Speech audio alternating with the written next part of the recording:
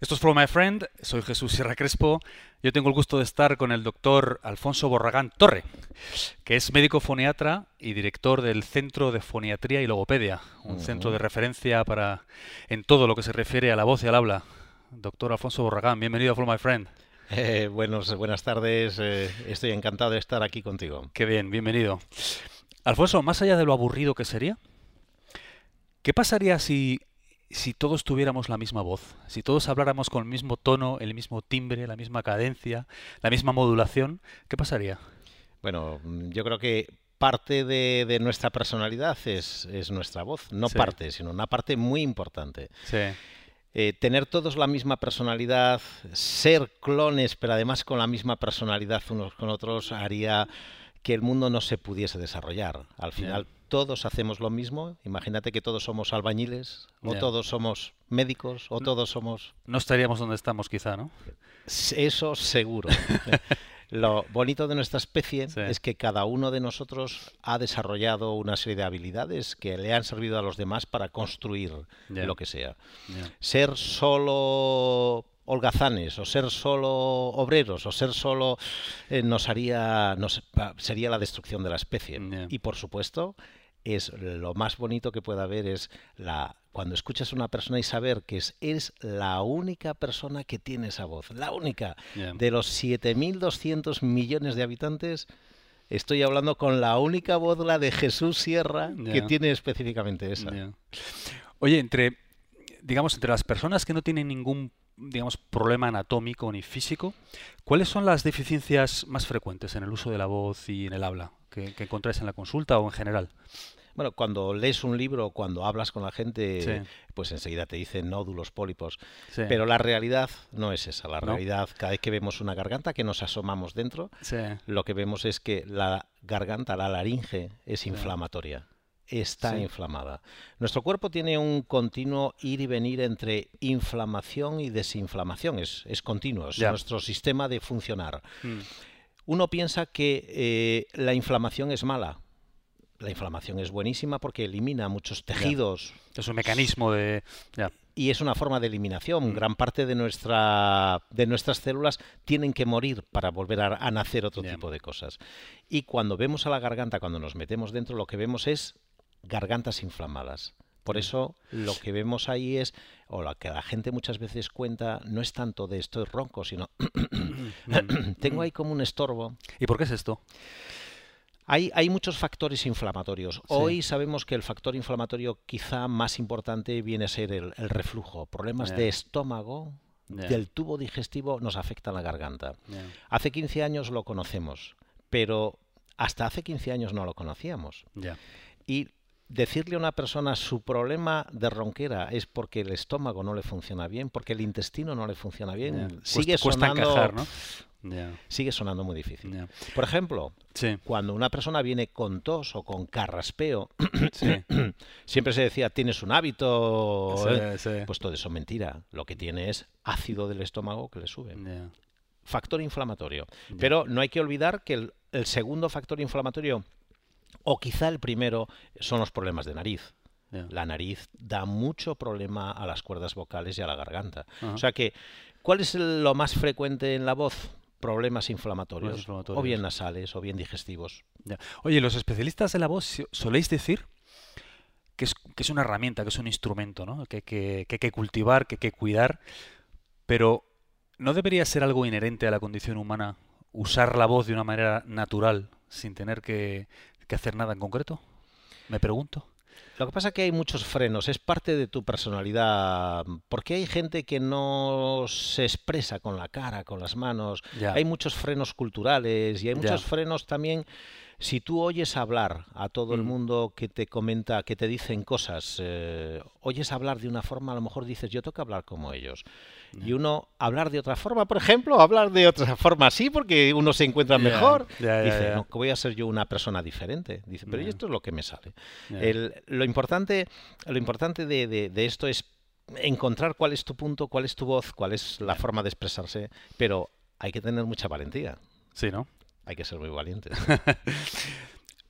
Estamos viviendo como un estallido de problemas derivados del bueno, de la vida moderna, ¿no? Sobre todo estoy pensando en problemas posturales derivados de pasar muchas horas sentados, acortamientos musculares y limitaciones articulares que al final pues producen problemas del tipo pues cifosis o rotación interna de los hombros, este tipo de problema. ¿Afecta esto también al habla y a la voz? La voz está totalmente relacionado con el sistema postural. Sí. Un cambio, si yo ahora me pongo así, por ejemplo, la voz va a cambiar, y si me pongo así, pues la voz también cambia. O sea Ya. que cualquier cambio en el cuerpo, cualquier cambio en la postura Sí. va a modificar la voz, porque es una parte inherente. Ya. ¿Pero afecta negativamente el hecho de que, O positivamente. o positivamente podría Ujú, ser? ujú. Curioso. Pero en principio siempre uno relaciona la postura mala con mala voz. No tiene por qué ser siempre así, ¿eh? Vale, esa era O sea mi pregunta, sí. que puede ser en positivo también. No Posturas poco adecuadas muchas veces nos llevan unas voces maravillosas. Ya. O facilitan, pueden facilitar la voz. Curioso. Muchas veces lo que más nos gusta de una persona Sí. es la singularidad. Ya. Decimos que lo bello, la belleza es la simetría. Pero si todo fuese simétrico, a lo mejor no nos gustaría. Igual Pero sería- una simetría asimétrica, wow. Ya. Pero la chica Ya. perfecta, Ya. pues a lo mejor la perfecta a lo mejor Ya, no ya, te ya. atrae. Ya. Digamos que las emociones afectan a la voz es evidente, ¿no? Si una persona ha sufrido un hecho traumático, pues bueno, pues su voz temblará, o si se siente eufórica, le costará hablar con tranquilidad y calma. Pero dime una cosa, ¿el mecanismo inverso es posible? ¿Podemos afectar cómo nos sentimos utilizando la voz? Sí. ¿Sí? ¿Cómo es este mecanismo? ¿Cómo podemos hacer?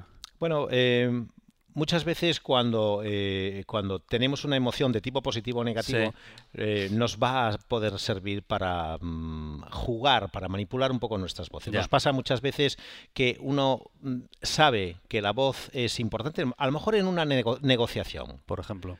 que es un momento delicado, importante, donde te juegas mucho, Claro. o juegas mucho por la vida de otra gente. Ujú. Tú a lo mejor eres un negociador, en este caso... Social o... Sí, Sí. pero sabes que detrás tuyo tienes responsabilidades importantes. Claro. Pues ahí necesitas emociones muy específicas que lo que hagan es voces que atraigan, que sean seductoras, que sean que ayuden a la negociación. Posiblemente todo lo contrario de lo que están haciendo nuestros políticos. Ya. Vivimos entornos cada vez más ruidosos, Alfonso, ¿no?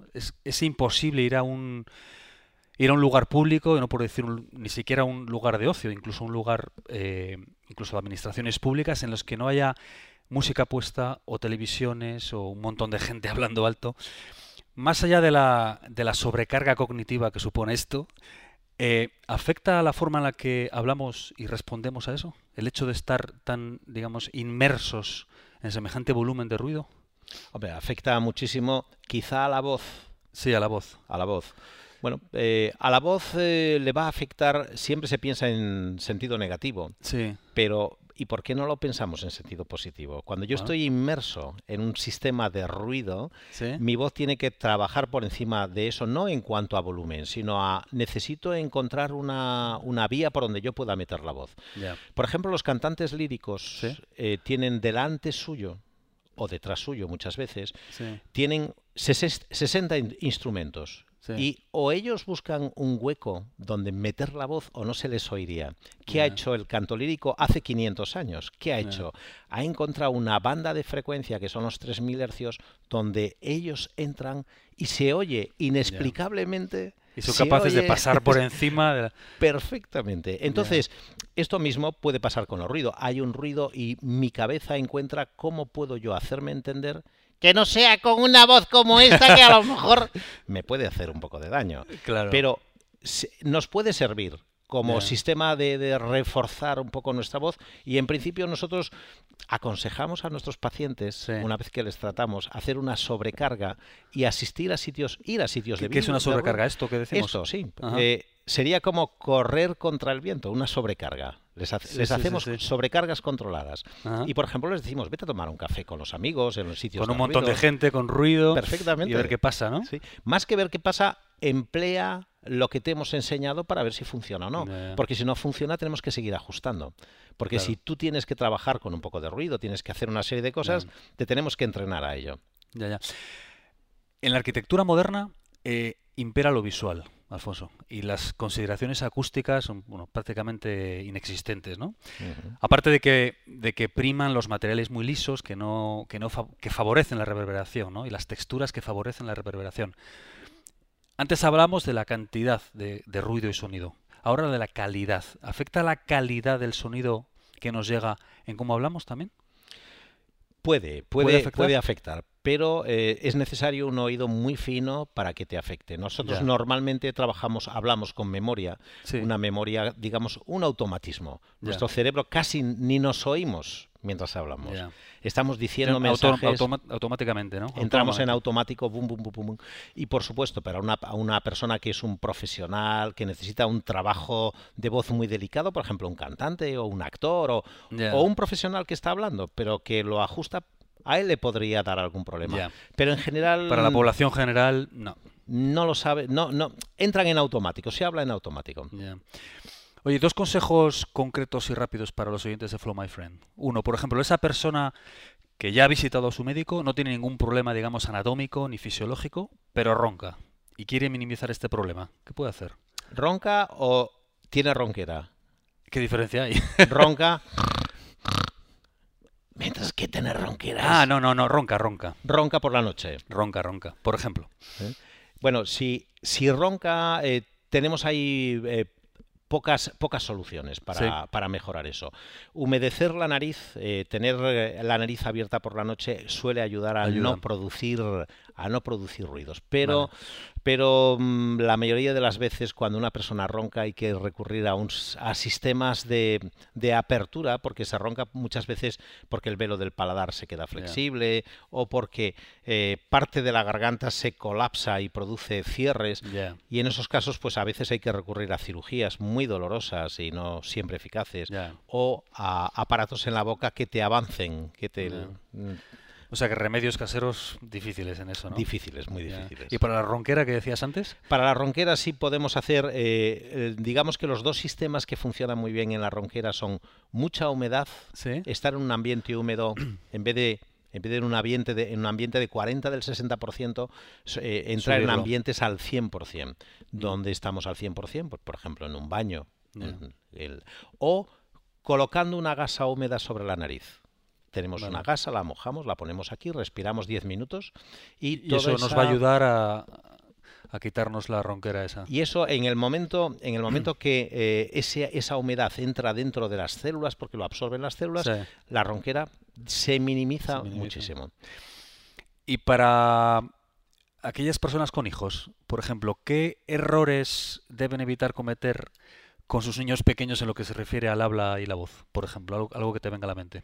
Bueno, lo importante con los niños es no chillarles.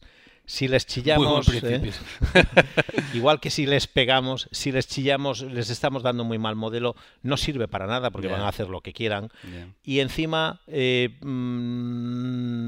estamos llevando hacia un camino muy poco adecuado. ya, No hay que tener miedo a que ellos chillen, los niños chillan y no se hacen casi nunca daño, a no ya. ser que haya un factor inflamatorio. Tiene unas vegetaciones, moco en la nariz, entonces se puede hacer daño, pero el que un niño chille no es malo para la garganta, no se estropea. O sea que lo mejor que pueden hacer es dejarlos tranquilos, ¿no? Que griten si quieren, ¿no? Y animarles a cantar, por supuesto. Si Claro. queremos buenas voces, cantemos con ellos cuanto más mejor. ¿Tú siempre has tenido esa voz franca y rotunda que tienes o es el resultado también de trabajo y de cuidados, Alfonso? Hombre, yo creo que es el resultado del pensamiento, sí. Ya. Digamos que mi voz nunca fue una voz maravillosa, Sí, pero a medida que vas conociendo la fisiología de la voz ya, y vas conociendo personas y vas estudiando. ya, Yo tuve yo tuve varios maestros, pero uno de ellos era un otorrino que era mágico, una persona ya. majestuosa que cuando yo le conocí tenía 65 años. Sí, Y su voz era una voz poderosa, amigable, ya, dulce.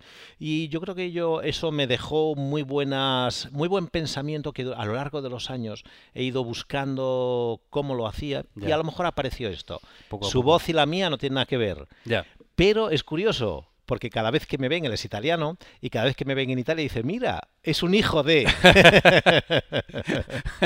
Un referente, ¿no? Que te Claro. hizo ver. ¿Por qué te dedicaste a la foniatría, Alfo? ¿Hay algo que te atrajo o te hiciste médico primero y luego la foniatría te llamó? ¿O te hiciste médico porque te llamaba la foniatría? No, no, yo hice medicina. Después de hacer medicina, estuve con un otorrino durante Ajá, unos cuantos años sí, haciendo la formación en otorrino, y fue él mismo el que me dijo, tú eres foniatra, tú tienes anda, que hacer foniatría, y anda, qué además bueno, vamos a buscarte el mejor punto, y el mejor punto en ese momento era en este punto en Italia, en qué bueno, Padova, donde yo estuve allí 3 años. qué bien.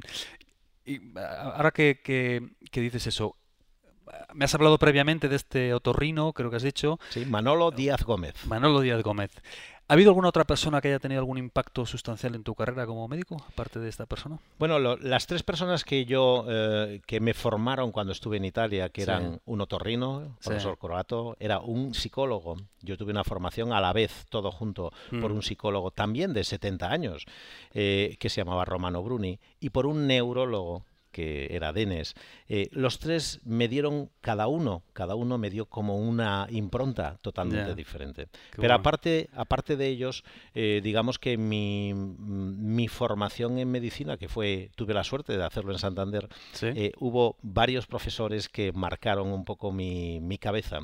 Eh, por ejemplo, ahora me viene a la cabeza el sí, profesor Porrero. Porrero, anatomista, o el profesor Flórez, farmacólogo, que son de esas personas que te marcan un poco por dónde puedes Ya. ir, qué es la medicina. Bueno, te marca Que te muchas muestran un cosas. poco opciones, ¿no? Ujú. Caminos. Si no te dedicaras a esto que haces, ¿qué harías o qué te gustaría hacer en otra vida? Hombre, yo creo que de estar en el campo todo el día, o bien paseando, o bien haciendo cosas. Digamos que Pero profesionalmente, si no fueras médico foniatra, ¿qué te gustaría hacer? hombre, yo siempre me he sentido muy atraído por la carpintería, Ah, mira. y tengo un pequeño taller de carpintería Sí, en el pueblo donde estoy, sí. y intentamos siempre hacer alguna cosita cuando es Qué bueno. necesario. Tampoco hago cosas por hacer, Ya, ya. pero cuando es necesario, pues las hacemos, Qué las bueno. hacemos allí. ¿Qué es para ti el éxito, Alfonso? ¿Y a qué personas consideras exitosas? Bueno, es una pregunta muy complicada. Por eso te la hago. Bueno, yo creo que el éxito es estar contento contigo mismo, Ya, pero no es una pregunta nada fácil de ya, resolver. Hay una cosa que es muy peligrosa del éxito, y es brillar. Cuando ya, uno brilla, puede parecer éxito, pero muchas veces es la luz que te atrapa y te destruye. ya. Entonces, Un arma de doble filo, ¿no? el éxito tiene el éxito, bajo mi concepto, bajo lo que yo Mm, pienso, tiene poco de brillo. Tú brillas para ti, no para los demás. Los ya, demás puede que te vean brillante, pero a ti te tiene que dar igual. ya. Me decía un cura, Sí. que fue el que hizo o el que empujó la obra San Martín, Sí, don Miguel. se te ha ido. Se me ha ido don Miguel. Bueno, Bueno, pues, me decía que una de las cosas peores que tenía una persona era la vanidad. La ya, vanidad. Cuando una persona se creía más grande que los demás, por lo que fuese. ya, Si te crees más grande, ya. estás perdido.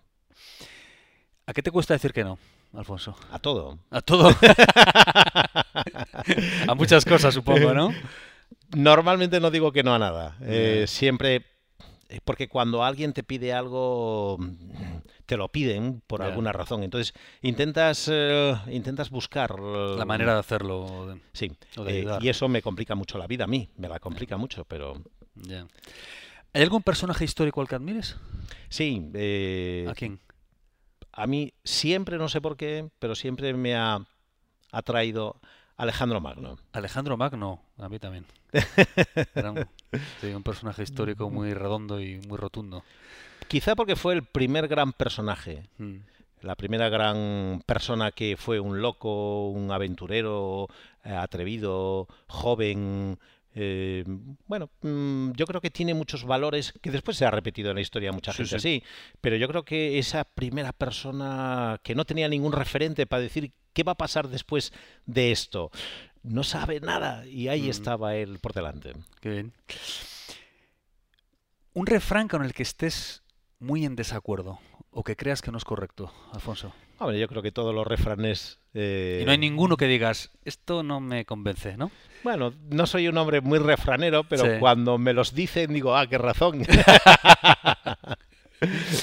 Si tuvieras una cuña de radio que se fuera a emitir en todas las radios del mundo durante un día, ¿qué diría esta cuña? ¿En qué sentido tendría que salir la cuña? Tienes una cuña de 20 segundos Sí. que puedes grabar con un mensaje, el que tú quieras, ¿Para qué público? para todo el mundo. ¿Para todo el mundo? Se va a emitir en todas las radios del mundo, Alfonso. Y un mensaje que quieras transmitir. Hombre, ¿Qué dirías?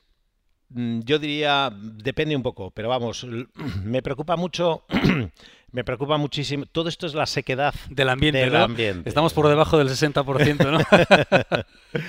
Pero incluso en esos momentos, si colocas la voz en su sitio, Sale, ¿no? da pocos problemas. Me preocupa mucho el que el mundo no viva en colectivo. Me preocupa mucho el que haya gente que se esté muriendo de hambre, que no tenga nada, que viva en la miseria y otros que vivan en la opulencia. Eso no termino de entenderlo. Y lo que diría son... tenemos que intentar hacer algo. Y no podemos tapar una cosa con otra. ¿Qué es lo que pasa de estos mensajes? El problema de estos mensajes es que cuando se politizan, cuando se quieren buscar rendimientos de esto, al final nada funciona.